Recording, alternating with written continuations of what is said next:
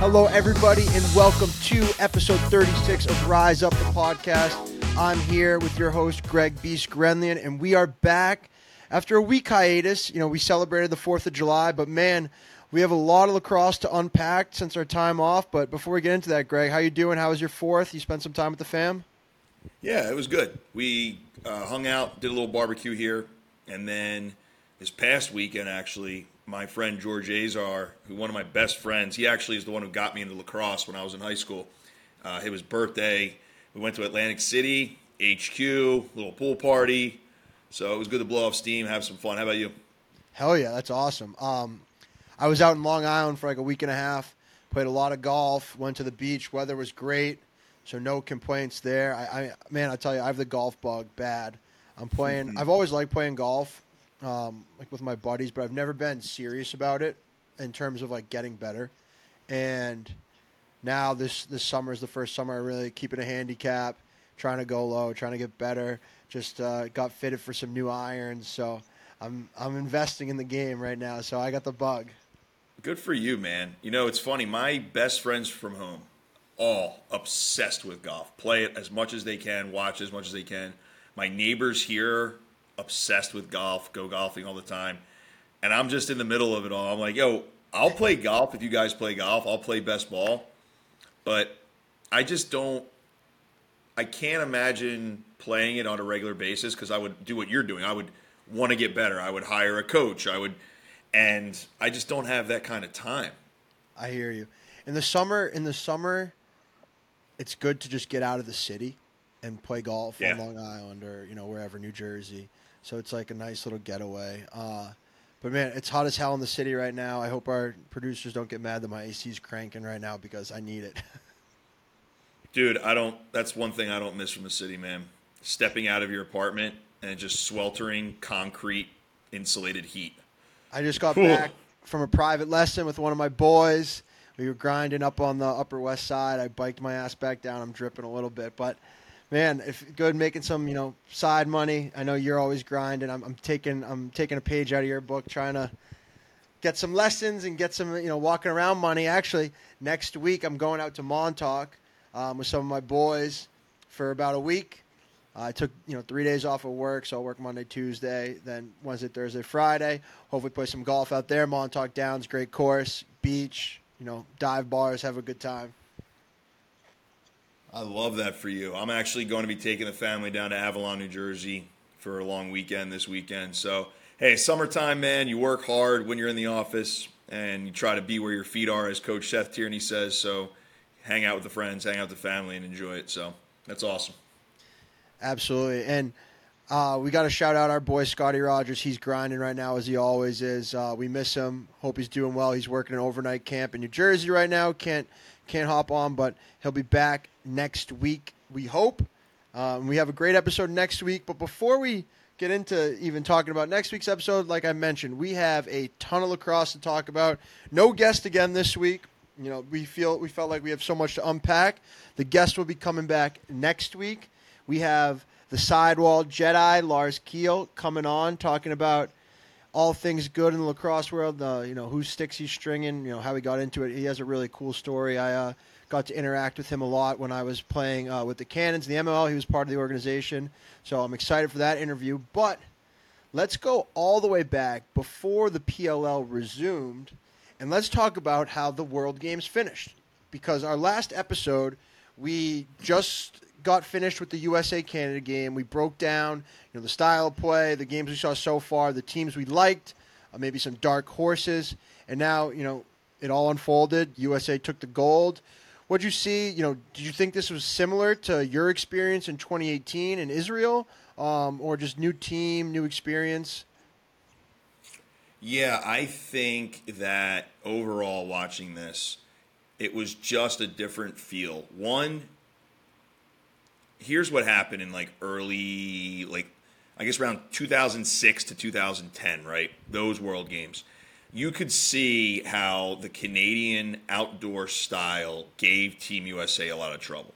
They had, first they had Jeff Snyder as a face-off specialist, completely ruined Team USA in 2006 when they didn't take Paul Canabine, tried to do it with just some midfielders and couldn't get the ball. Then in 2010, you were just like, wow, this style of outdoor offense is tough because it's box-like. It's very two-man game. It's very, slip picks and hold the ball for a really long time and all that stuff.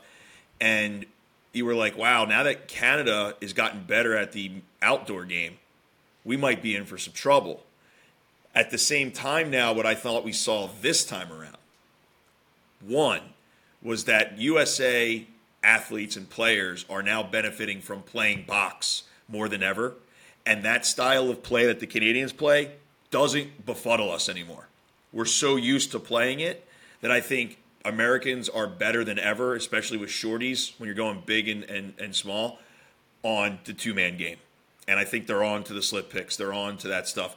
So, one, that stuck out right away. I thought this USA defense could have played Canada 12 times and won 12 times. Then, the other thing that stuck out is we have a serious changing of the guard. You notice that a lot of America's stalwarts weren't there. Paul Rabel was there for years, myself. And then you're starting to see with Canada, they used to have those linchpins that you always feared. Right? Wardo was arguably the best international goalie for a long time. Brody Merrill, the greatest LSM of all time. You had Jeff Snyder, one of the greatest international and pro faceoff guys of all time. So these were linchpins for them. John Grant Jr., long time, right? They're all aged out now. And the question is now going to be for Canada, is your next incoming group of Canadian players that are playing at the men's level, are they going to be able to hang with the incoming crop of Americans? When the MVP of the gold medal game is a returning senior in college, that says a lot about Team USA. And look, Brennan O'Neill and that tryout, he could have been one of 3 college guys that went. That's how much talent is there right now. So those are the 2 things that really jumped out at me. The third thing that was a lot of fun was this was the best Haudenosaunee team that we've ever seen. And I hope that this continues as well. Seeing them finish 3rd in the world is awesome. What did you notice? So the point you made about the changing of the guards I thought was interesting because I feel like this round was the transition. It is like the middle of the transition. Yeah. Because you mentioned, guys like yourself, Paul, Hartzell, kind of out. Hartzell. Holman. This was Earhart's last one. Holman's out. Jack Kelly, Rob Pinnell very well might be their last ghost. Exactly what I was going to get to. You have guys on this roster who are leaders. Earhart, Pinnell. Trevor. Trevor. Trevor. You think this is going to be Trevor's last? No, I'm saying you said leaders. Oh, Trevor yes, went absolutely, from baby to 5 years later. Now he's the vet. I'm talking about guys who I think this will be their last go. Gotcha. So like guys like Earhart, guys like McCardle Pinnell. probably. Who?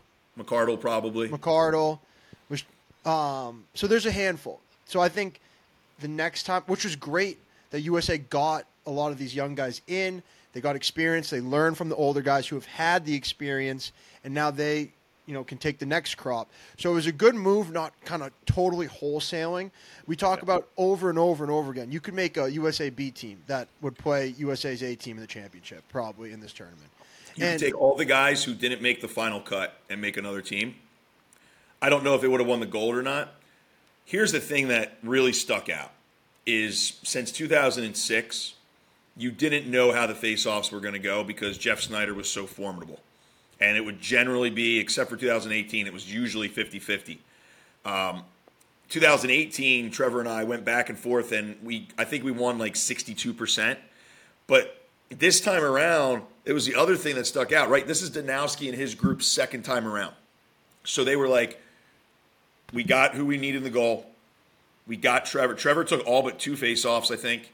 And they were just like, we are going to stick with what works. And when Trevor's dominating the face-off time of possession with no shot clock, good luck. And like I had mentioned before, with the new cadence that World Lacrosse uses, where they have a space between set and whistle and they set you up straight up and down, it gives Americans a huge advantage. So there wasn't this desperate feeling of urgency whenever you wouldn't have the ball because you knew that whenever there's a goal, we could probably get it back. So that was the biggest thing because those face-offs used to be they're so tense. But Canada battled. They played much better the second time around, like we thought they would. And the game was, I don't want to say a little bit more up-tempo, but we saw more goals. 10-7. I think the first game was 7-5. So it was good to see a little bit more goals, a little bit more excitement. And you're right. I mean, anytime it's USA Canada in any sport, you're gonna get each other's best. And Yeah. it was a great game. USA, I felt like had the control. When Canada tried to kind of make a move for that inside track, they kept them at arm's length. And what'd you think about them going with Blaze for the whole game in the championship? Just hot hand? Yeah, we did something similar in 2014. Jesse Schwartzman was our guy in the gold medal game, and we were just like, this is our guy. Like the coaches thought he was playing the most consistent, so they went with him. I think, Blaze is like Jack Kelly is playing like old Jack Kelly, which is so cool to see because we love JK. Blaze Reardon is the best goalie in the world, and he didn't show any signs of not being that throughout the Worlds. And like I said, I think for the coaching staff, there's a very good chance that if we, for some reason, were blowing the doors off Canada and we're up by like 6 or 7 going into halftime, that you probably would have seen Jack Kelly come in and you would have seen TD take more draws. But it was close. And now also I want to give a shout out. Justin Inacio went toe-to-toe with Trevor. And then even when TD came in, I think there were 3 faceoffs. He got the clamp 2 out of the 3 very quickly. So I was waiting. I was getting a couple texts from some PLL coaches about Justin after the World Games because I think a lot of people were wondering, is his knee okay? It looks like it is. Yeah, absolutely right. Let's go, talk about the bronze medal game, the Haudenosaunee versus Australia. They won pretty handily, 11-6, and they, I thought they played great in their games against, USA and Canada. They really, I think, separated themselves from the pack in terms of 4th, 5th, 6th. Yeah, there's no doubt these are the top 3 teams. 100%. And, they play such a cool brand. It's so funny because we talk about the Canadian brand that they play, the USA brand of lacrosse, and the Haudenosaunee play their own brand of lacrosse, which is awesome to see, which is great about the World Games. We talk about Japan playing their brand of lacrosse. Yeah. Every single country has a different kind of spin, different flavor, different play style, which is so great to see in this type of setting, and why this is such a great event. And I don't want to get too far ahead of ourselves and talk about the PLL games, but you saw in the interview after the Whipsnakes game, they asked Zed about coming back to attack after playing defense all World Games, and he's just like, man, I love playing lacrosse. How great of an answer is that? Well, dude just loves it. I was actually at Fordham Prep today at their day camp. And I was answering questions on a Q&A. I was talking about lacrosse and how I don't like calling it the sport of lacrosse. I like calling it the game of lacrosse. And it's interesting because Zed kind of personifies, when we watch the Haudenosaunee play, they're playing the game, right? The rest of the world, I feel like we play the sport of lacrosse. And for them, it's the game. It's a game. And for them, it means a lot. It's like a religious experience for them. So, Zed is just an absolute darling of the sport, and there's no calculated reason he's saying it. He's saying it because it comes from the heart, and that's what makes him so endearing. But, yeah, it was pretty cool. I mean, he went, and look, we all learned. He could play PLL defense. I know that dude could grab a stick right now and go play D. I know it. It's so true. And then we had Japan. They won pretty handily against England in the 5th place game. Japan, we talked about them, right? They pumped England in that final game, and they are 5th in the world. Good for them, good for their organization, good for their country. I actually would love to get back. I would love to get out to Japan. I've been wanting to do it for years, and I know the FOA has a very heavy influence out there. I would love to get out there again for something. I would have loved to have seen, I know, where is it? I'm trying to find it in the stats. Haudenosaunee, that game against Japan, they won 10-5. I would have loved to in the quarterfinals. I would have loved to seen them match up in the bronze game. The way the bracket was. They met a little early, but I think Japan. That's where they're trending. They want to be in the conversation with USA, with Canada, with the Haudenosaunee. So, and I think they're getting to that place. Like I said, they took it to England in the 7th place game. We had Jamaica lose a heartbreaker to Israel. And Israel's a team that's been around in the world lacrosse conversation for a while. Yeah. Jamaica, not so much. So for them to play Israel to overtime in the seventh-place game, that was awesome to see. I know Jamaica took it on the chin to Canada in the quarterfinals or whatever they met. Pretty lopsided game. But to see him bounce back and play so competitively against a program with the likes of guys like Max Siebold, who's played for Israel in the world games, right? Like this is a team that consistently has top tier D1 and professional guys that are part of the organization, and for them to take it down to the wire OT, great to see for Jamaica. I'm excited to watch them grow. We talked about that kid, what's his name, Stone Evans, the high school guy. We definitely expect to be a guest on this show in the next few weeks for sure. I know Air Force better hold on to him tight because after the World Games, I'm sure he's getting some calls. He was going up against the likes of guys like Graham Hosek, who's renowned as probably a top 3 defender in the world. And so I think I told you this. Stone texted me after he heard the pod when we mentioned him, and he sent me this picture. This is Stone Evans unreal. At a Lizards game in about, I think it was 2013 or 2014. So sick. Dude, that is just the coolest thing, man. Healy, you need to get that out on Instagram and Twitter ASAP. You're sleeping on us. Well, he sent me the picture. I didn't know if he wanted it to be public or not, but yeah, it was very cool. I guess it's public now.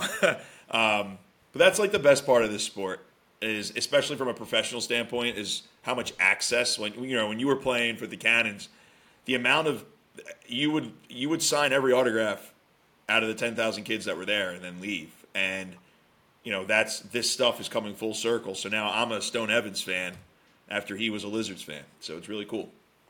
You're absolutely right. I would come out of the locker room and not even dressed in for Cannons games in my polo, and people would be asking for my autograph, and I'd laugh. I'm like, you don't want this. But you're absolutely right. It makes the kids' day, and the access. They're right outside the locker room. They're able to wait right there and get that FaceTime. And just to round out our conversation of the World Games, I just want to shout out Team Italy. They had a heartbreaker in the quarterfinals. They or the round before the quarterfinals, they beat Puerto Rico for the 9th place game. My boy Christian Cuccinello, second in the tournament in points. I know he kind of hung up his professional lacrosse career last year, but he dusted off the cleats, showed everyone he still has it, second in the tournament points. So shout out to Cooch, shout out to Italy. That was a fun team to watch. But any last thoughts on the World Games or the state of world lacrosse going forward? I feel great. I think ESPN continues to push the sport forward. I think the platform they've given us is amazing. The fact that just 5 years ago, you probably had to watch a live feed at midnight if you were lucky to watch our gold medal game in Israel, to now you can turn on Germany versus Czech Republic or something and it's streaming on ESPN Plus. Like, that's just so cool. There's more access to international lacrosse than ever. There's more buzz on Twitter. A lot of that has to do with the PLL. A lot of it has to do with ESPN and the job they've done.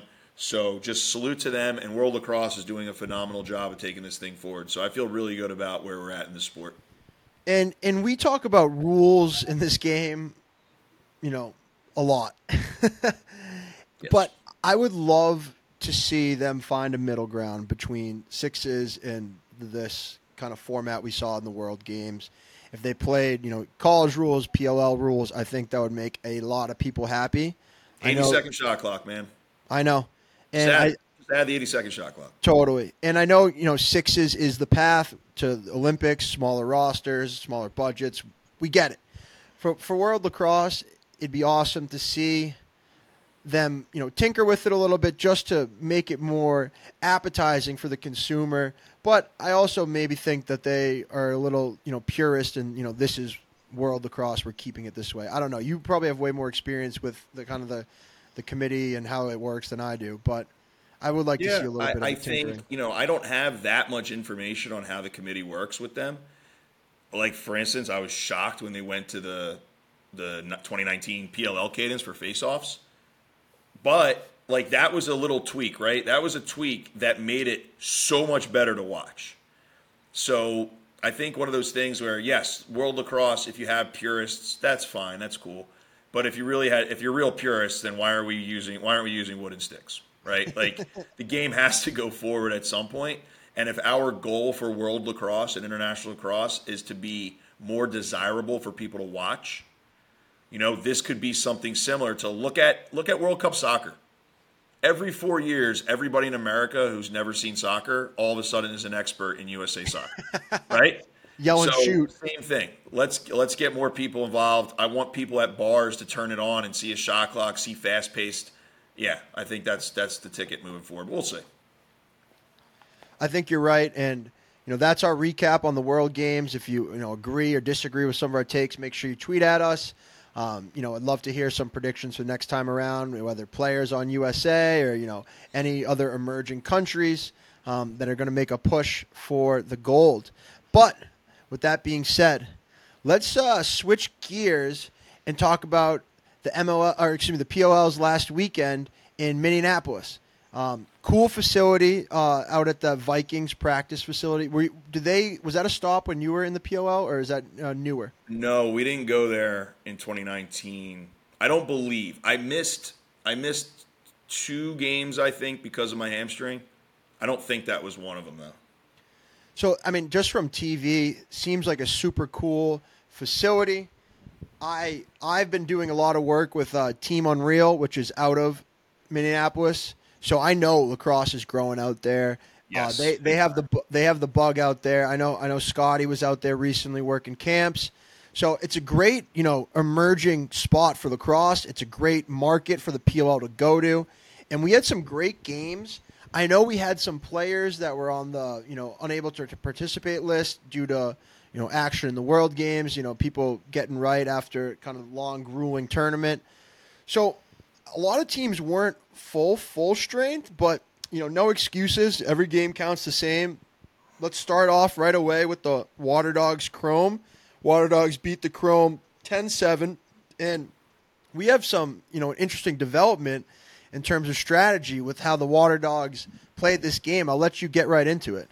Yeah, I intentionally stayed off of Twitter on Saturday to avoid all this nonsense. But so basically, people who don't know, if you haven't watched the show before, we've talked about it before. The PLL decided that a 52-second shot clock needed to be revised after a face-off win. So now it's a 32-second shot clock. 20 seconds cut out of your offense is massive. And the reason is they didn't like the dead time of mass substitutions after a face-off win. You could also argue that they didn't want the dominance of a face-off man to be that big of a game changer. So the first couple of weeks, what we noticed is winning a ton of face-offs doesn't necessarily mean a much of a possession advantage because you're only getting half a shot clock. So the Water Dogs, who were last in the league in face-off percentage because Jake Withers has been hurt all season, had decided that they're just going to put their pole out there. They're going to force Trevor to clamp, turn, and pop it, and then have to run against a pull-up field or throw it back to his goalie. By the time you get your change, you have 19, 18 seconds on the clock. You get some kind of rush, shitty shot, and now you're on offense if you're the Water Dogs. And they ended up winning handily against the Chrome, right, because they were playing against Connor Farrell. And people were asking me before the game, why are they doing this? Well, 1, because they're not winning faceoffs. 2, the shorter clock. 3, they believed that they could expose Connor Farrell and they could chop him up and hopefully get some turnovers. Now, I think unofficially on the sheet there were 10 turnovers off the faceoff on the Chrome. So, yeah, it worked. And they won. So people were like, oh my God, not that Lax Twitter is hyperbolic at all. But Greg, what are you going to do? They're getting rid of the face-off position. I'm like, look, I try to be positive about it. Listen, some of it, yeah, the clock is crazy short. The other side of it, though, Sibes, is as a face-off man, it's your job to figure it out now, right? So if I'm Trevor or Connor or any of the younger face-off guys, and I come out there and I see a pole in front of me, Sibes, I would have done unforgivable things. If a genie said, I'm going to give you 5 chances to take faceoffs only against poles for an entire game this season, I'd say, give me my 98% record-breaking tattoo right now, because you are going to win every clamp. Now, as far as speed is concerned, you put two shorties on your wing, you drop them all the way back, you dare their wings to cover them. If they cover them, then you Send go them. in and out, catch it on their left. No pole should be able to stop you, run right past them. If they all play prevent defense, you pop it in the air to your offensive midi. As he's catching it, you run a 4-2-40 off the field, and you have almost 30 seconds to run an offense. No one's doing that. Everyone's still trying to face off, turn, pop it to yourself. And I was actually talking to Paul on the way back up from Jersey this past weekend. And he was sharing the data points with me, saying there's only 5% less goals are being scored than there was at the 52-second shot clock, that there's other things that we have to look at. Like, he's right. An Atlas star-studded defense can't stop the Water Dogs, right? Like, they've given up a lot of goals this year. And then also he was making a comment when we played on the Lizards together. He's like, I feel like we used to have Kevin Understein back in the box, clamp, turn, he's sprinting right past me like two ships in the night, toss it to him, and he goes for a break. But now it's the counterpunch. What's going to happen after you, as a face-off guy, see that they're going to pull you? I mean, you know you're going to win the clamp, so you can pop the ball anywhere you want. I would like to see, and I know it's tough with the one practice a week. It's tough to game plan it and throw something in on the fly. I would love to see, if I have my coaching hat on, put your fastest O-midi on defense. Win it backwards, get possession, throw it to him as he's breaking up field, and look at that. You have someone stay back, and he's going over the midfield line. Why not?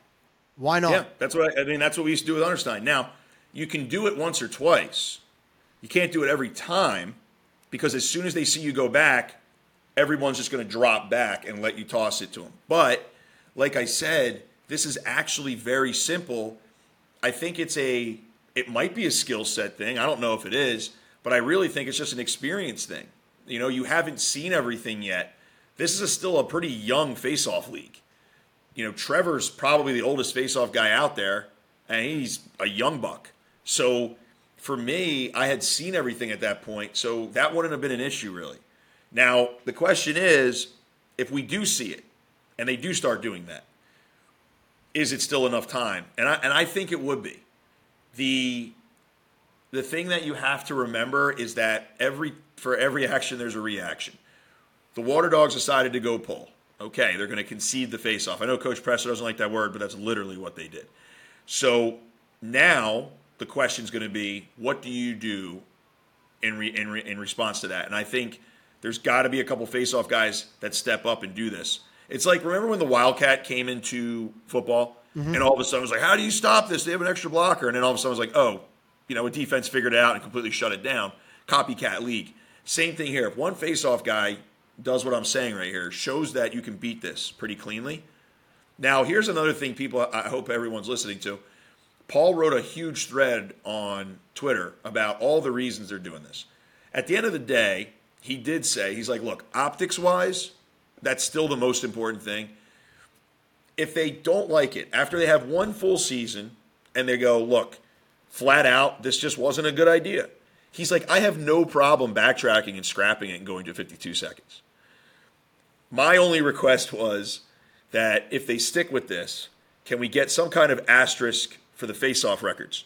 Because there's going to be 4 guys that go 90% every single game, and then there's going to be 4 teams that go 0%, and then all my records get blown out of the water within 2 years. So that's my only request, selfishly. Now, what do you think? Do you think that they're not going to do 3 different clocks, right? They're not going to do like a 32, a 42, and a 52. So, what do you think the solve should be? Do you think it's that big of a deal? I still think it's too early to tell. Yeah. I think the Atlas being 1-3 and we'll get to the Atlas. Let's just move into it. Let's move right into the Atlas Cannons. Yeah. The Cannons blew the doors off the Atlas. They absolutely whooped them, and we talk about it. Trevor is the best face-off guy in professional lacrosse right now, bar none. He's the best. And it's tough to tell because we're 4 games in. We're only 4 games in, but for them being 1-3, even in college with the 80-second shot clock, if you're winning 75% of your faceoffs, it's really hard to lose the game. It's hard. It is, but it's happened before. We talked about this in the other episode. The Lizards led the MLL in faceoff percentage for 7 years. I don't have 7 rings. Yeah. In fact, we only had like 2 or 3 seasons out of those where we were definitively above 500. So this isn't a phenomenon that's never happened before. The question is it directly correlated to the short shot clock? And I can see the argument for that, but that doesn't answer the question like, why can't this defense stop people when they're absolute studs over there? I think you're right there. Absolutely. It's not all on facing off, but I do still think because of the shortened shot clock, is just creating more possessions, which is devaluing the importance of the possession off the face-off. That face-off possession, unless you're winning it forward and starting a break, because of how short the shot clock is, and I'm not saying because you have a pull and a D mid or a pull and a transition mid and a face-off guy on the field. It's just simply because how short of a possession it is. And 20 seconds is a ton of time. And I think we are seeing just that possession is just so much less valuable, which is in turn causing face-off wins to be a little bit less valuable. It's still absolutely valuable. If you're down by if you're getting 30 more possessions a game, but they're only 20 seconds at a time, are you really getting 30 more possessions? No, you're getting 15. Yeah. And I totally agree with that part. What I did notice is they never put 2-0 mids on the wings. And I'm curious if that's Trevor's decision or if it's Coach Pressler's. If it's Coach Pressler's, then that's weird. Because, look. You know you're going to get the ball. Well, you're going to get the ball. But also my other thing is I benefited a ton from Joe Spallina being my head coach with the Lizards and saying, you are an expert of this. You lead this unit. And I, with impunity, moved wings in and off, saw reactions, did everything, moved guys. Trevor can do that too. So if you're stopping the best faceoff guy in the world from putting the right pieces out there to gain an advantage, you need to reassess the way you're coaching this thing, right? And it's just, that's the facts. Trevor's not going to go show you how to put in a defense, but this is the guy, and he knows what he needs. So I'm not saying that's the case, but I would just be shocked if Trevor was wanting to have 2-0 mids and they just weren't letting him do it. Yeah. I have a question for you. Yeah. Are the Cannons back? Cannons never left, baby. They won 1 game last year. They weren't. They've already doubled their win total. Yo, look, we said it. We said it all off season. They were like literally 7 goals away from being a 500 team last year. I know. And this year the chemistry is there. I think Holman being the coach and his son being on the offense makes a massive difference. There is a leader on that team, and they seem to be having a good time, which is awesome. And also the offense looks great. Why? Ball movement. And we had this conversation in the offseason. If Lyle got moved, would things look different? And in a Holman offense, it's required that you have a ton of ball movement, and they are spinning that thing. And I think we see the equal distribution, on scoring as well because of it.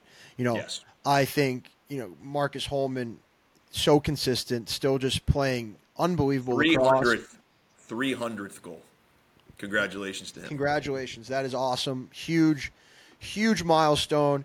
And then him and Kavanaugh being the older guys, they're bringing the young guys along with them. Asher Nolting, second year. And it's the same with Ryan Drenner. He's a veteran, bringing the younger guys with them.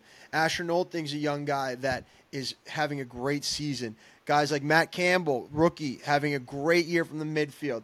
Guy like Jonathan Donville and Chris Islanian. They're playing great lacrosse. And I don't think the casual fan might, turn on a game and be like, oh, Jonathan Donville, scoring a goal. Or Chris Islanian scoring a goal. Like, who's that? But, that goes back to how many good lacrosse players there are where, given the opportunity, playing in a good offense where the rock's spinning, the offense is sharing the ball. These guys are able to blossom and have the great seasons that they're having like they are this year. Yeah, great teams and great chemistry and culture always trumps a great player. And even though they might not have quote unquote star-laden guys yet, they have to become household names. That's who they are. I can tell you right now, Brian Holman doesn't want any of his players to be featured anywhere. He wants his team to feel as equals, as equal chess pieces to a bigger match. And they're doing a great job. They also, in that game, they also did the same thing. They decided to tell Bones, they're like, just stand up and push Trevor back. And they went to a conceding the draw style to milk clock and force the Atlas, who, look, this could also be one of those things, Sibes, where we say, yeah, it's taken a while to get on offense, but maybe their offense needs a reset. Like maybe some parts need to move around. Because if, like we said, In terms of the Atlas. you're still getting, the Atlas, I'm sorry. You're still getting 15 more possessions in a game overall. So there has to be something that comes out of that. So, yeah, I mean, there's a couple things going on with the Atlas because they were this close to being the best team in the league last year. And I refuse to believe that a shortened shot clock is the only reason that they're not right now. You're right. The Atlas are sitting at 1-3. And I said after, I think, the first week that I wasn't impressed with how they played. And something just isn't clicking. And on paper, if you just read their roster, they should have blown the doors off the Cannons. And that's no disrespect to the Cannons. And it's more so just saying, the Atlas starting attack is Teat, Law, and Chris Gray. Right? Like, that is insane. They have Brian Costabile, and they have, guys like Xander Dixon, who had just had a great college season, and he's running out of the box. He's doing well as a rookie. Romar Dennis has been shooting the ball better. He's hitting his twos. That's what they need. And then they have, guys like Curry, who's really emerging. And then Justin Gutterton got his first appearance of the season this past week. I hope he, catches fire, stays in that lineup because I think they need it. And I think that they're doing the right things right now in mixing and matching, personnel. They need something. They need someone who's going to spark it. Yeah. Because the other thing too with that shortened shot clock, the team you're playing against still has to make a stop, and then you're not getting scored on every time on the first possession of the other team. So what's going on here? Like if you can't make one stop and then get the ball back on an offense, it's interesting. There's a lot of things. Like I said, I think things need to be tweaked a little bit lineup wise. What do you think about their just defense and goaltending as a whole? They pulled Concan this game. And we know how competitive he is. We've had him on the show. He was one of our first guests. He's an unbelievable player. And he's ultra competitive. I mean, goalies are so hard on themselves as it is. Yeah. Is that something that, Pressler's doing just to kind of spark the lineup, just change it up? Or look, the Atlas do have the benefit of having two stud goalies. And, I think that there's a lot of promise there. And, look, it's one of those things where sometimes you just need a change. Yeah. Right? Like a quarterback is getting sacked 18 times and, for whatever reason, you throw the backup quarterback in there because you're like, look, man, you're getting killed and let's just get a change in there. And I think that's one of those things. I don't think it's a long-term disrespect or doubt of Concannon, and I just think it's just, look, we just need to change. We got to try something, and that's what they tried. There's very limited things you can do lineup-wise on game day because you only have 19 guys. Like, what are you going to do, put Trevor at attack? So, yeah. Do you think the Atlas regret releasing a guy like Cade Van Raphorst? Probably. Right? I mean, would you be thinking that right now? I mean, their defense is great. They have Adler, who's a rookie, or great on paper, right? Adler, who's a rookie. Dude, on ball, Adler is a savage. Mm-hmm. They have Rexroad, and then they have Durkin. So is there a spot in the lineup for Rexroad? Maybe not there, but if you're getting scored on, you're getting blitzed, he'd be a great guy to insert into the lineup. Well, here's a question for you. Who is the guy who is the great communicator on that close defense? It's got to be Durkin. Yeah. Yeah. And I think at the end of the day, there's a disconnect. Either people aren't listening, or people aren't moving fast enough, or there's some kind of communication breakdown. So that's, like with the Redwoods, regardless of how a game goes, you never have to worry about that being something that happens because you have Glaze. So I think, that's one of those things to look at. I think it's a communication issue on defense. They don't have any confidence right now, and they have to get confidence. And like you said, they deserve it because on paper they can hang with anybody. But that's the biggest thing when you were talking about this kind of thing, like in professional sports. If you're not confident anywhere on the field, it's going to get exposed and crushed. You're absolutely right, and I'm not by any means. I'm not counting out the Atlas. I think there's plenty of lacrosse in front of them, and I'm sure with the guys on this team, the leadership in that locker room, they're going to figure it out. I think that they're their own biggest critiques right now. They want to be better, and I'm sure they will. But they do need to figure something out, and probably fast.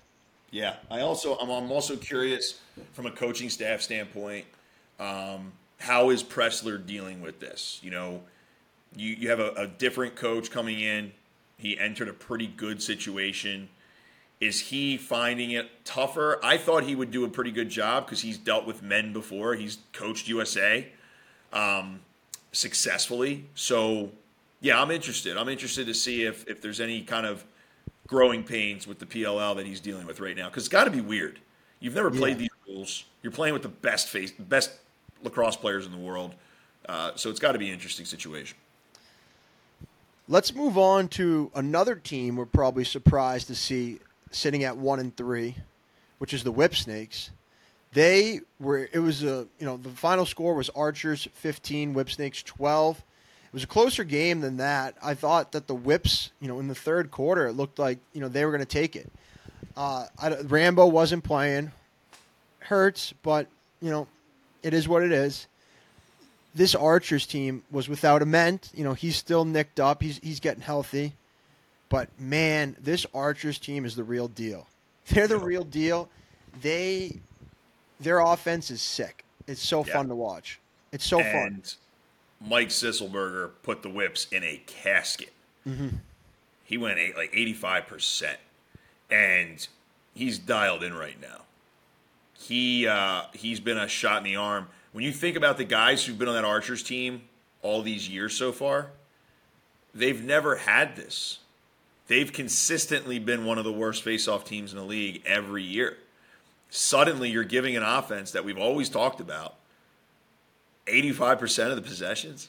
And it's interesting because Bates was interviewed afterwards, and he was like, this just proves that the face-off position is valuable, right? So it's in complete contradiction to the Warriors. And I actually tweeted out, both teams that dominated on face-offs on Sunday won their games. So I was like, okay, maybe it's not the end of the world face-off-wise. Maybe it was just one game. And it'll be interesting. It'll be interesting to see what the Whips do now. Because, LaSalle is struggling a little bit. Granted, I think Sisselberger and Trev are definitively the top two face-off guys in the league right now. And it goes beyond the clamping part. It goes to be able to possess the ball multiple ways, get the ball to your offense quickly without causing turnovers.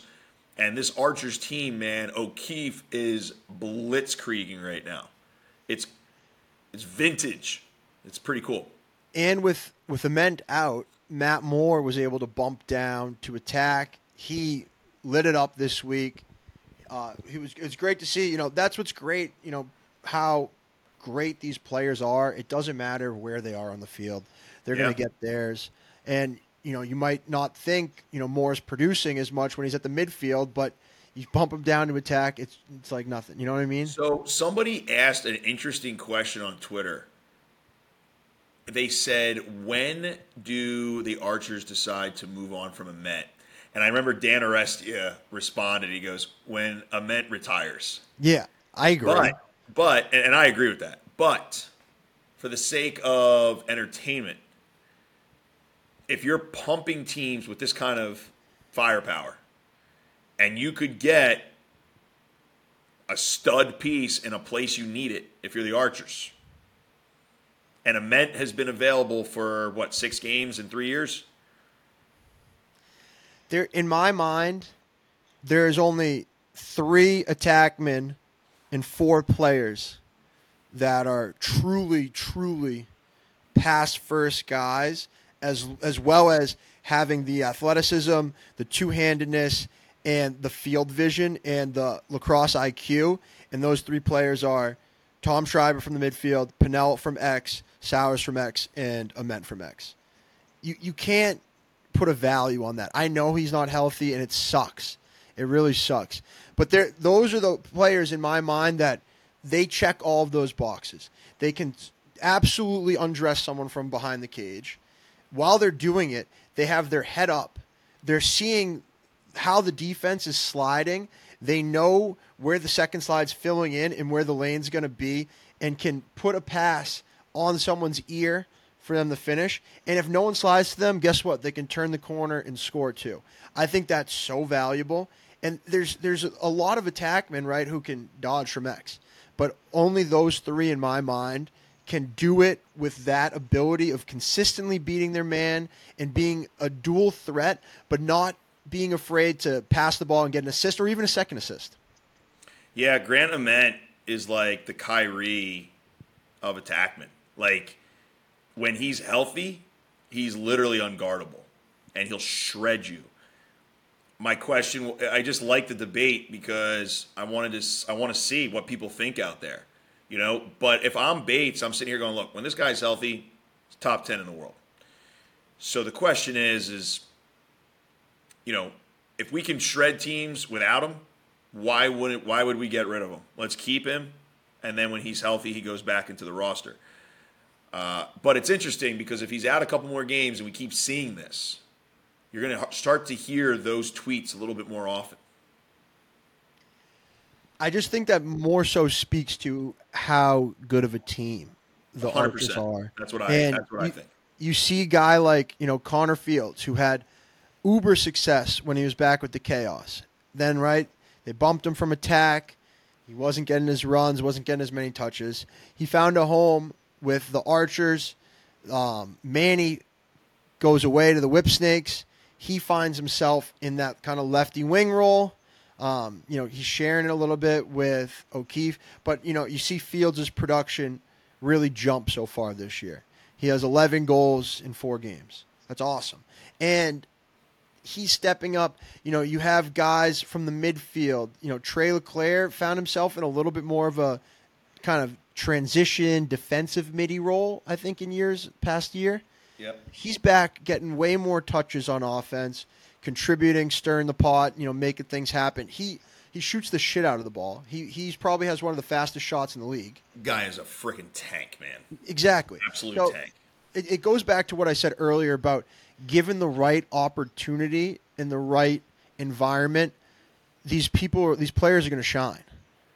Yeah. On the other side, this whole thing is about finding the right spot. Mm-hmm. And, I remember in the ML years, there were guys that would sit on the practice roster forever on a team. Then all of a sudden they go to another team and they become a star. And it's all chemistry and it's all locker room. And this locker room, like we talked about in the offseason, when guys were retiring and like Ratliff retired and then Manny moved and Holman moved, it was like, you know what? Maybe it was just time. Maybe it was just time for this team to have some new faces and a new image. And I think their image is different now. It's a little bit more edgy. And I also think that it's not 3 or 4 best friends and then the rest of the team, to be honest. I think it's a lot. Point. I think it's a lot of guys that are all on the same page and they're young and they're hungry. And I think it's pretty cool. And like I said, they're getting a ton of touches because of Sisselberger. On the other side of the coin, Whips. They were without Rambo. Brad Smith is still injured. Those are 2 enormous pieces. Dude, those two would start on any team. Exactly. And, are we pressing the panic button yet for the Whips, or are we going to see them in championship weekend? You know what we've learned from this league? There is no panic button. Yeah. There's only dead last. If you're not dead last, as long as they get Brad Smith and Rambo back, and quite honestly, they might get Nardella back, before, with 2 to 3 games left in the season, they win a couple games, and then they go in the playoffs, and they could be the Whips. Yeah. So now, look, if only 4 teams made the playoffs, I'd be like, ooh, like you gotta. It's time to like turn things around a bit, but they got plenty of time. No, I agree. I hear you there. And I think you're absolutely right. You hit the nail on the head. Let's move on along to our last game of the weekend. Redwoods 13, Chaos 8. Redwoods, another team that I felt maybe they underperformed a little bit last year. Man, this year they look great. They're sitting at 3-1. Our boy Ryder Garnsey continues to fill the back of the net, find his way on Sports Center. He is just a man on a mission this year, and the whole team is clicking. Rob Pennell. I talk about Marcus Holman playing great. As towards maybe the end of his career. Rob Pennell, man, he looks like he could play another 5 years. Dude, RP looks awesome, man. And it's interesting because I have been in the situation where you come back to the middle of the season after playing a World Games, and the high of winning is, one of those things where you're like, if you come back and you just won, you're just pumped to play lacrosse because you're just like, I'm a world champion. Now I want to go get another ring. And you have Ryder Garnsey, who's one of those guys where he just watched his old alma mater. He helped them win their first national championship. And he's like, yo, I'm trying to get a ring too now. And look, I honestly think this is the John Grant Jr. effect. I think Jr. coming in, one, he's a you have to respect him because he's one of the greatest players to ever pick up a stick. But two, the proof is in the pudding. His offensive methods work. They've worked everywhere he's gone. And when you're playing with the best players in the world and they're getting some tips from one of the greatest of all time, there's a reason to, in my opinion, this is the first time I've ever seen the Redwoods offense look totally confident. Like everyone's getting theirs. The ball is spinning. It's not dying in anyone's stick. If it is dying in a stick, it's because Garnsey's going to put himself on Sports Center, and it works every damn time. The defense is playing great, as usual. And they're getting strong face-off wins from TD. TD was absolutely crushing the Chaos this weekend. So, I think everything's clicking for the Woods right now. As a former Wood, I'm excited about it. I was just going to ask you, the defense and goaltending is basically the same as when you were there. Offense definitely got, a little bit of a makeover. What's different just from your observations, same coach, of this Woods team and then Woods teams of past? I think in the past, offensive guys weren't quite sure what their role was, right? Our attack, Robbie wasn't there, so we had kind of the Notre Dame attack. We had the Notre Dame defense, which was stout and great. We had Troutman in goal. Jack Kelly is playing world-class Jack Kelly, vintage Jack Kelly right now. You can't top that. Unless you have Blaze Reardon around, like there's no better goalie in the world than Jack right now. And then he just came off a gold medal performance, and he's feeling really good about himself. So they also have, John Sexton is healthy again, and he's playing like John Sexton. I think offensively, everybody seems to know their role and is very comfortable with it. There was always, it felt like there was like one attackman. Like Jules was trying to figure out where the hell do I fit in on this offense? And then Matt Cavanaugh was, where the hell do I fit in on this offense? And Ryder was still trying to learn to be a professional. Rob Pennell being at X gives them a calming presence of, okay, that is our quarterback. We play off of that. And because Rob, as you had said earlier, is pass first, how do I make my offense click? And then if nobody covers me, I'm going to make you pay for it. So it's not like it dies in Rob's stick. He catches, and I think he's doing the best job he's ever done in his career of catching and going. And that offense seems very comfortable, confident, and they're all getting along. So it's pretty cool. And you're absolutely right. I mentioned a few episodes ago how impressed I was with Jules playing that role, playing his role, playing within himself, and not trying to do too much, and just accepting the role of being an initiator. He might not be the guy who buries the ball backside on a dunk like he or dice a guy up from the wing like he was in college or was maybe earlier in his pro career. He's the party starter. He gets the defense moving, and he's playing awesome. I think what's going to make this Redwoods team very, very dangerous and what's going to separate them is if they start getting some contribution from known studs. Like, I don't think Miles Jones is playing his best lacrosse right now. I don't think Sergio Perkovic. I know Sergio is playing a little bit of a two-way role, but I think the shortened shot clock promotes him, stay on the field, take a run at an offensive midi that's caught on the field, dissect him, unload a two bomb, I right? also will say this though, too, Sibes. Like I had said, with Rob being Rob and John Grant Jr. being the OC, it's like this is not a midfield dodging dominant team. This is a wing and from X dominant dodging offense. Mm-hmm. And if we play within that concept, there's really not a team that can really slow us down. Because if they do try to slow down the wings and Rob, that means they have to slough in. And what are you giving up? You're giving up a Miles two bomb. You're giving up a Sergio two bomb, or Nakai now doesn't have a slide immediately when he decides to go to the rack. So I think they're playing exactly what they're built for right now, and it shows. And it's like, until you prove you can beat us this way, we're going to keep doing it. And in the chaos on the other side, they're sitting at 2-2, which is probably more wins that they're used to having at this point of the season. But watching this game, I thought they played very frustrated. I thought they were down, and then they started taking some shitty shots, really forcing the ball, and just it just looked frustrated. At times, I saw a guy like Dane Smith, who all-world player, and I know he just played a shit ton of games in San Diego, but there was times when I saw him like he could have had like a one more skip to Josh Byrne, who he probably knows is going to finish it, but he hadn't seen the ball in a little bit, and he's like, all right, I'm going to take this 14-yard shot with a guy on my hands, and with Jack Kelly in the cage, it's up and out the other way. Yeah, I think people have to understand, and I'm not saying this is exactly it, but people have to understand the effect of losing a gold medal game after playing 7 games in 10 days. And then I give anybody props who just comes straight home and then plays that weekend. I've done it. It sucks, okay, especially after losing a gold medal game. You are frustrated. You've had a rough summer, and anything that doesn't go your way gets very annoying very quickly. That is a very bad atmosphere for a locker room. Now, like I said, I'm not guaranteeing that's what happened, but that's my experience. And I think you're going to see guys, maybe their body's a little tired, maybe they're a little frustrated, maybe they need a little mojo themselves, so they take a shot where usually they would pass. You also have to remember that they were getting pumped on the faceoff stripe. And I was actually surprised because I thought Nick Rowlett has been doing a pretty good job this summer. So him being taken out right away was kind of shocking to me. But here's another thing, too. In the fourth quarter, the Woods decided to kill time, I guess.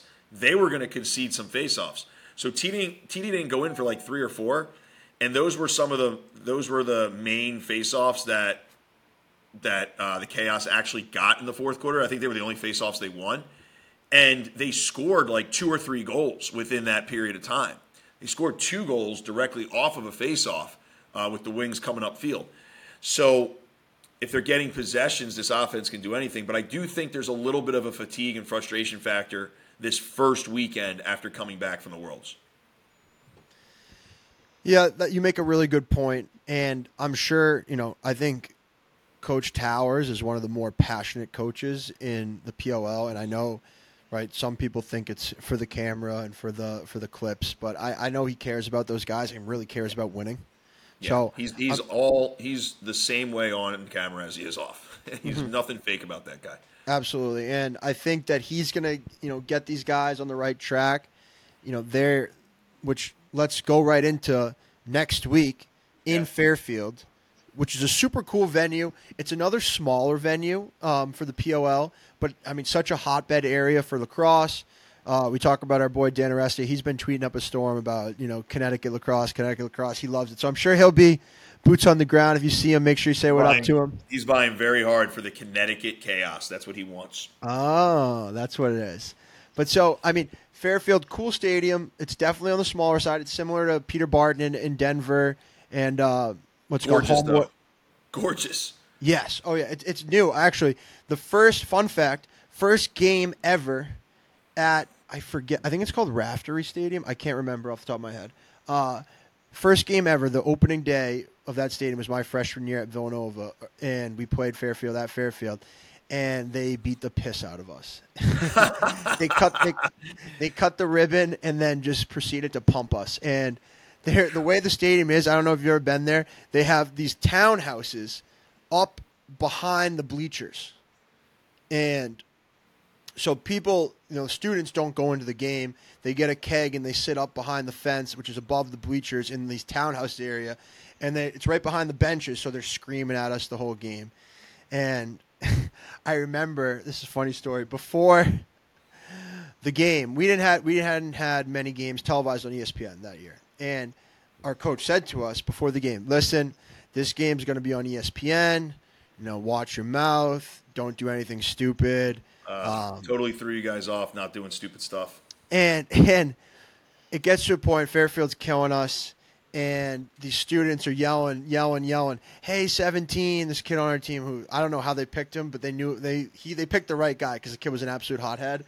And he turns around, "Hey, shut the fuck up!" And our coach just stares down at the end of the bench. And Yeah, it was bad. nothing good's gonna come of that. Oh yeah, but yeah, it's Fairfield is a gorgeous stadium. In 2016, we actually had the ML semifinals there, and we played against the Denver Outlaws, and Tommy Kelly at the time was facing off for them, and we took like there was a barrage of goals early in the game, and we were both using I was using the original blade, and I was using a black one, and after like the 6th or 7th face-off on the field, the temperature was over 130 degrees. That the string holes on one of my sticks was melting. Oh my god! And I had to start swapping heads in an ice bucket to try to get through the game, and guys were dropping like flies. So that heat, that turf, if it's hot out, dude, that you'll see the radiation of heat on television, man. It gets warm. So we'll start with I was going to start with the chaos because we just finished with them, but let's actually go chronological order. Okay. We got Friday night lacrosse, which is awesome. I love the Friday, Saturday schedule much more than the Saturday, Sunday. So we have Friday, 6 p.m., Water Dogs versus Whip Snakes. Two teams that are trending different directions right now. I look at this game. I look at the Water Dogs. We kind of, we glanced over some individual performances. I think the Water Dogs, guys like Jake Caraway, who was, found a new home, he's playing awesome. Guys like, the known names, right? You got Ethan Walker, who's playing awesome, Courier. They definitely don't have this, championship hangover that, maybe we saw coming out of the gates. Out of the gates, they were a little slow. They won some, but, Connor Kelly's really coming out as a leader of this team and turning himself into just a veteran of this sport and a just household name, if he wasn't already.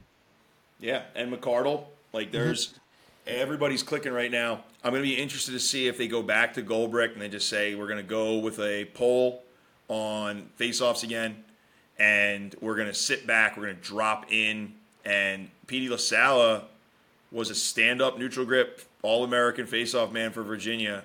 If he employs some of these tactics, I feel like he could have a lot of success. He's fast and he's great with his stick. Getting the ball out forward and running past the pole is something that Petey is actually built for. And then, I think we'll see. Are we going to get Rambo back? I think we'll get Rambo back after the Worlds. I think he's had a week of rest. And then I also think, hopefully we'll get Smith back at some point because I'd love to see the Whip Snakes at full strength. But it'll be interesting. What do you think is going to happen? I think it's going to be a close game, which is such a cop-out to say because all these games are close games for the most part. I think I don't know what the line is. I don't have it up in front of me. But I think the Whip Snakes, I'm assuming, will be underdogs. I think they're going to win. Yeah. I think they're going to win. I think the Whip Snakes are going to really bear down. They know, they're probably they know they're on a downswing. They need a get-right game. I think Bernlohr might steal one. I don't think it's going to be a decisive victory. I think it's going to be, come down a couple plays, and I think ultimately Burnley is going to make more saves and let them win the game? I think that it'll be very dependent on what happens on faceoffs, but I could see the Water Dogs covering in this game. I think they're playing with a ton of confidence. I think they have found something that they think works on the faceoff thing, and they all seem to be on board with it. They're getting very strong defensive play, and their offense seems to be clicking, and everybody's healthy. And I think that's huge in this league. So yeah, I can see the Water Dogs winning by 2. Okay. And do you think so? Okay. Do you think they're going to keep Ward in the game playing goalie? I know they tried DeLuca out a couple weeks ago before Worlds. Ward pulled himself. Um, you see that being an issue? No. Just No, I okay. think both of those goalies are professionals. Both of them are ready to go, and they're both very, very good. I think All they right. have an embarrassment of riches at that position. So it really doesn't matter to me who they play with. That I think they're going to do a good job. Love it. Let's move right along to the next Friday night game, 8:30 p.m. Archers versus Redwoods, battle of 2 3-1 teams. Honestly, I think this could be a preview of the championship. Or excuse me, are the Redwoods? The Redwoods might be 2-2. I might have. Nope, they're 3-1. No, the Woods are third, I think. Yep, 3-1. I think this could be a preview of the championship game. I think both teams, we talked about it in the recap, both teams are clicking on all cylinders. Both teams' offense are so fun to watch for me, as a consumer of the game right now. I think having these two teams on TV is it's fun for everyone. And with guys playing with such creativity, we saw last week Tommy Schreiber was having, turnaround, wraparound goals. I don't even know what you want to call it. Behind the back, behind the ankle. I don't even know what it's called. But and then Ryder, we talk about him every week. He's finding new ways to score. And I think this is going to be a high scoring game. I don't know what the total is. And I know we talked about how well Jack Kelly's playing. I just think Jack Kelly can save 50%. The Archers are still going to score 15 goals. That's just, the way this league is, the way the game's played, how many possessions there are, how much offense is generated. I think it's going to be a very high-scoring game, very fun to watch. I think if you're going to watch any game this weekend, this is the game to tune into. If you want to talk about parity in a league, I'm looking at DraftKings right now. Every game is a 1.5 spread, and 3 of the 4 games are 23.5 OUs, with the Chrome and Cannons being 24.5. Does that tell? I mean, what does that tell you? That's crazy. So, yeah, the Woods are they're dogs by 1.5. What's And the I juice on it, though? feel, Is it like plus 1.5 minus 150? yeah, Redwoods are plus 1.5. But what's the minus what? Oh, minus 145. 145. So, So yeah, you got to lay a if you little. bet for the Woods to cover, it's a minus 145 bet. Yeah, you got to lay a little. What the Woods money line must be what, like plus 100? The Woods money line is plus 100. Yep. No. Okay, so So they're underdogs by a hair, you call it? yeah, I think I'm excited to see Sisselberger versus TD. I give Sisselberger. I think really whoever does better in this matchup is probably going to get that second All-Star spot. And these two have never faced each other before, right? No, Cool. I do. I'm going to give a slight advantage to Sisselberger though. I think he's ready for this.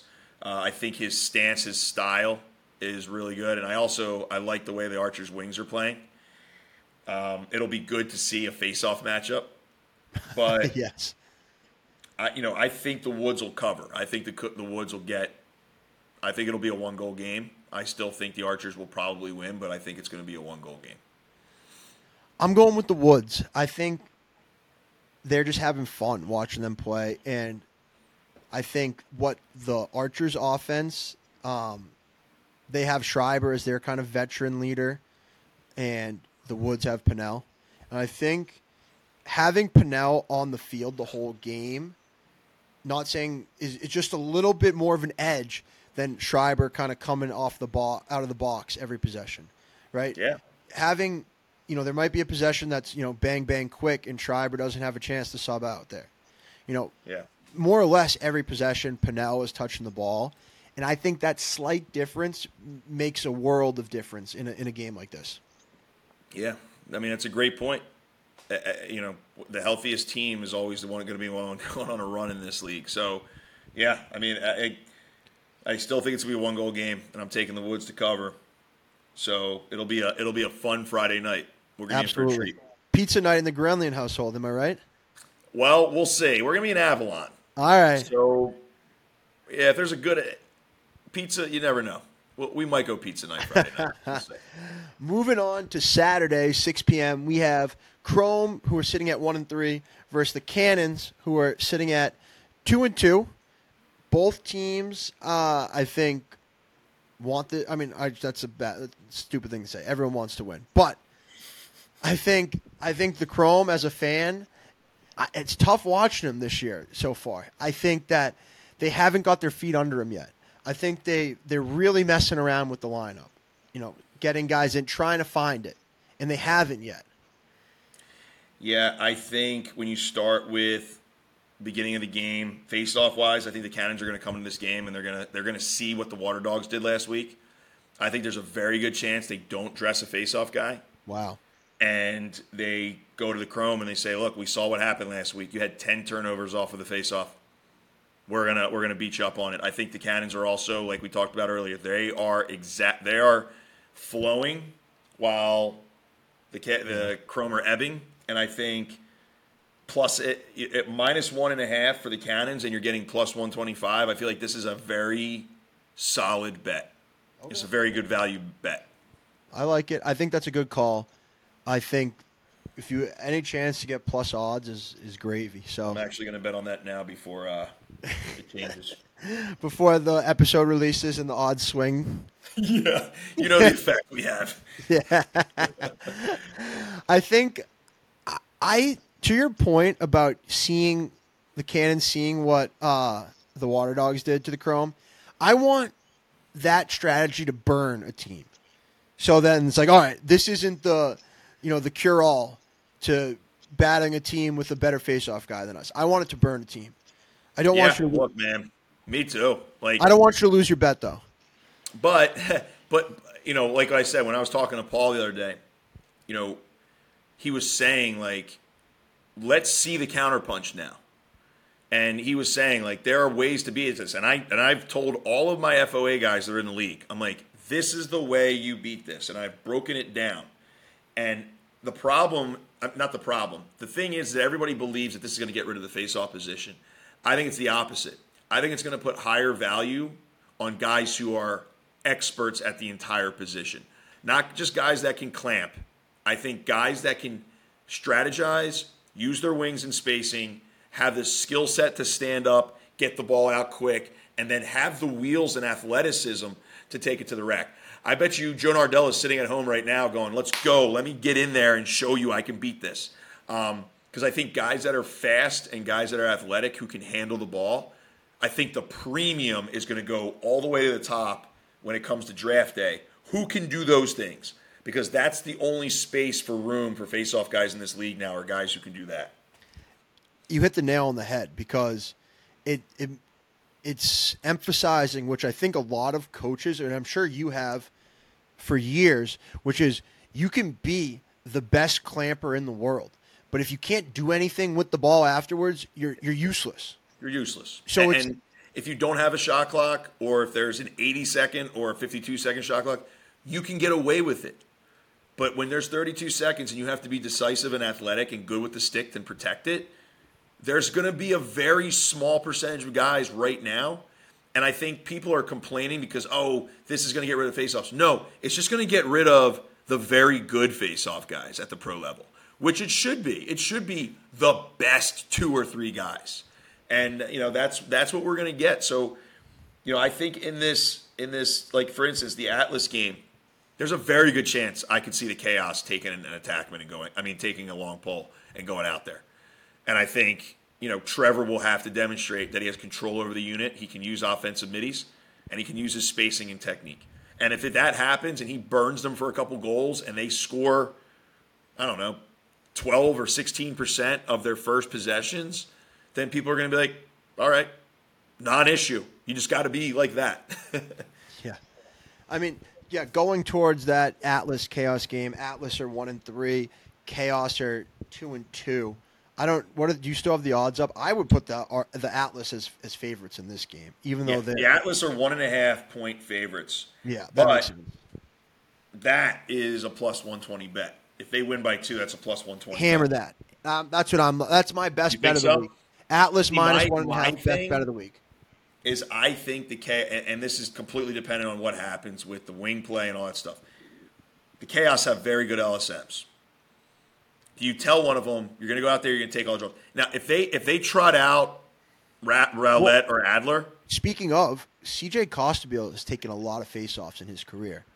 Too yeah, bad. Too bad Scotty isn't on. but that's exactly who I'm thinking. Yeah. And the problem with CJ though is CJ can win a faceoff. Yeah. So is he down with just standing up and creating prevent defense? But if the Chaos trot out a pole, I see them covering. If the Chaos trot out Rowlett or Adler, I can see the Atlas covering because that is something that the Atlas haven't proven they can beat yet. If And anyone's going to throw a kitchen sink at Trevor, it's going to be Towers. I agree, but also Andy is a player's coach, and he makes sure damn well that everybody in that locker room knows he believes in them. Mm-hmm. So I don't know if that plays into his decision on this or not. Like you don't want to lose Adler, right, and be like, we're going without a faceoff guy this week strategically just for this team. Do you lose your faceoff? Do they lose their minds and now their confidence is crushed? I don't know, but if you want to win this game, you're not going to beat Trevor on faceoffs. So can you make him go back and just do it all game because the Atlas haven't proven that? Because you look at these two offenses, the way they're playing, if they're given equal chances, the Chaos can shred this Atlas defense the way they've been playing. Yeah, I think you make great points, and I agree with all of them. I just think, just from what I saw last week in terms of the Chaos offense, I know every week's a new week, and I know the Atlas defense hasn't been playing as well as they can. I think the Atlas are going to tighten up on defense, and I think my favorite bet of the week is Atlas minus 1.5. Okay. Just their offense, I think.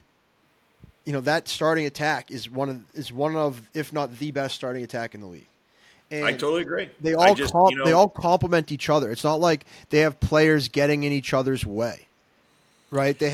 My prediction strictly for this bet is that the Chaos are going to use a pole. Okay. They're going to force you back. And I believe, this Chaos team will do whatever Andy tells them. They're very disciplined. And then I don't know if the Atlas are going to give Trevor the full keys to put whatever wings he wants out there. And I think that at the very least, the Chaos will hang in there and it'll be a 1-goal game. I would love to see the Atlas wake up all of a sudden, beat this whole prevent defense, and then their offense clicks. Because then we got a whole different Atlas to watch, which is so cool for the fans. Mm-hmm. But I just don't know if it's going to happen this week. All right, well, that wraps up our preview for this coming up weekend. Games in Fairfield, Connecticut. Make sure you're tuning in. If you're in the area, be sure to check it out. That's going to be a really cool atmosphere to watch up close and personal to all these PLL games. Be sure to tune in through the rest of the season. We have some exciting stuff coming up in terms of interviews. We have, we mentioned Lars Keel. We have, Casey Powell on the schedule. We're going to get him on.